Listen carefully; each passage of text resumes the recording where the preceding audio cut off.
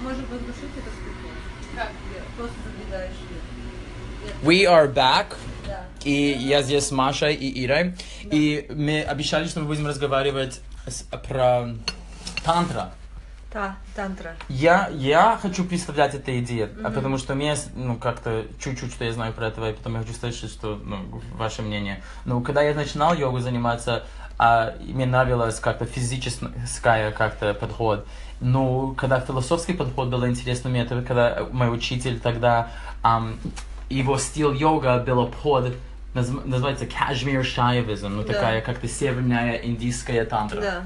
И что мне нравилось, это потому что есть Шива, есть Шакти, есть мужской род и женский род. Но больше, чем это, что было интересно, было для меня интересно, что как сказать, enlightenment? Просветление в моем понимании в тантра не было как какой-то путь, чтобы конца я Speak English. got enlightened. No, just say the word in Russian. Направлять Господь. Just say the word, enlightened. Просветление. Да, типа как не было как путь до просветления, было, что каждый момент, что мы живем, типа прямо сейчас, есть возможность найти эту дверь просветления. И просветление это в моменте не я хочу быть хороший йог, потому что один день я буду, достаю, такой, понимаешь? Да. На самом деле, ты сказала слово «философский», и я считаю, что это просто включение немножко, такое ложное восприятие. То есть тантра — это все-таки история о прямом опыте вот в данный момент. Йога — это история о преодолении, да, мы постоянно себя преодолеваем, чтобы что-то сделать. А в тантре, наоборот, ты можешь спокойно лежать на кровати и вообще принимать все происходящее, и это действительно начинает тебя питать. И поэтому... Вот, и плюс очень простые действительно упражнения, которые воздействуют, конечно, волшебным образом на твое вообще ощущение от мира. Но самое главное, что для женщин подходит, что ты можешь лениться. Женщине очень важно лениться. Потому что я всю свою жизнь была как ты, такой, знаешь, абсолютно хардворкинг. Я, знаешь, там, да, я должен все это делать. Нет, женщине очень важно лежать. Понятно. Лениться. Понятно. Вот, тантра позволяет подходит лениться. Тебе. Да. Подходит тебе. Для меня мне нравится как-то бегать. О, ненавижу бегать, короче. Нет, как-то не бег, я не бегаю. Ты отлично выглядишь, у тебя красивые эти мне нравится. У тебя есть кубики? Я могу показать тебе. Да, покажи. Как-то, жалко, что вы не видите. Смотри. Есть. Нормально? Может быть лучше, но мне кажется, как-то нормально. Мне нравятся вот это мышцы. Да, нормально. Вот это мне нравится. Да. Нормально. Я потрогала. Она совсем не потрогала. Пока! Не-не-не. Так и шо? Я понимаю, про что ты, про тантра, и про лень, и про лежать. Мне кажется, это не лень. Как... Я шучу. Ты используешь это слово много, и поэтому я говорю про это, но это что я объяснил. Через тантра есть такое понимание, что просветление может случиться не важно где и что, в любой момент. И я согласен. Йога и хата и стиль как Бикрам это больше классический подход. Я буду работать так сложно, что тело вообще не важно, как оно чувствует. Это тантра. Очень важно, что ты чувствуешь прежде всего. Да. Твое эмоциональное. И где я чувствую, например, сейчас, сегодня, было другое место, про что мы объясняем сейчас. Где-то более как-то... Который мы... Это сексуальный, а это сердечный. Мы говорим про наш чай. Да, у нас чай это чакра. Я даже очень интересно звучало. Сексуальное, это сердечное. Маша такая...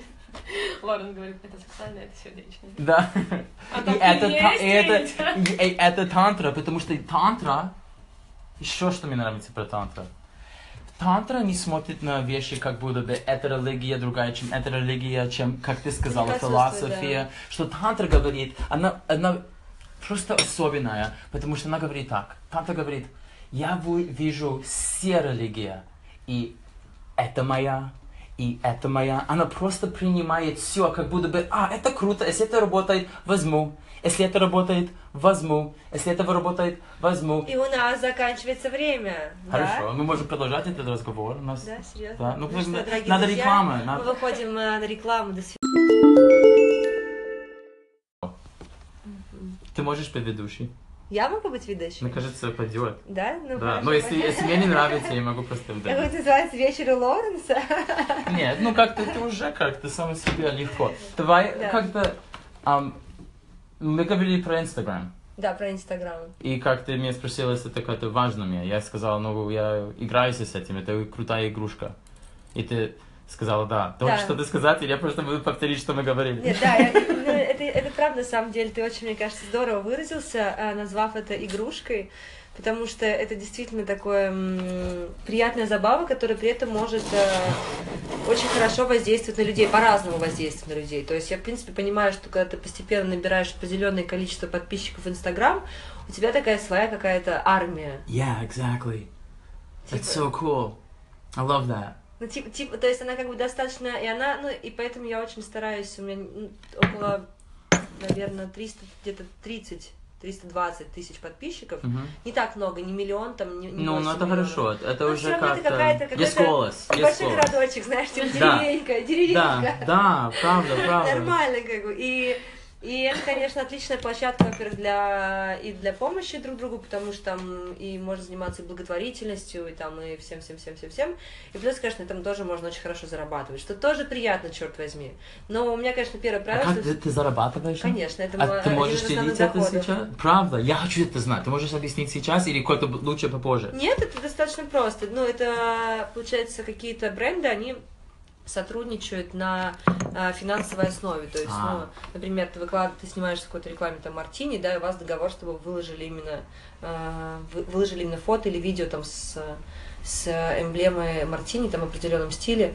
Вот, и поэтому они за это, естественно, платят. Но другой вопрос, что мы, конечно, всегда очень выбираем, с кем сотрудничать и в каком виде это будет, ну, чтобы, то есть не лишь бы заработать деньги, а все-таки, потому что я понимаю степень ответственности, которая у меня есть. Очень много людей, которые действительно, вот, ну, там, я говорю, помочь с этим шампунем, они будут это делать. Вот. Но это классно. Это классно. Я экономлю на кроссовках. Да, почему нет? Да, что да. Я называю себя кроссовочной проституткой.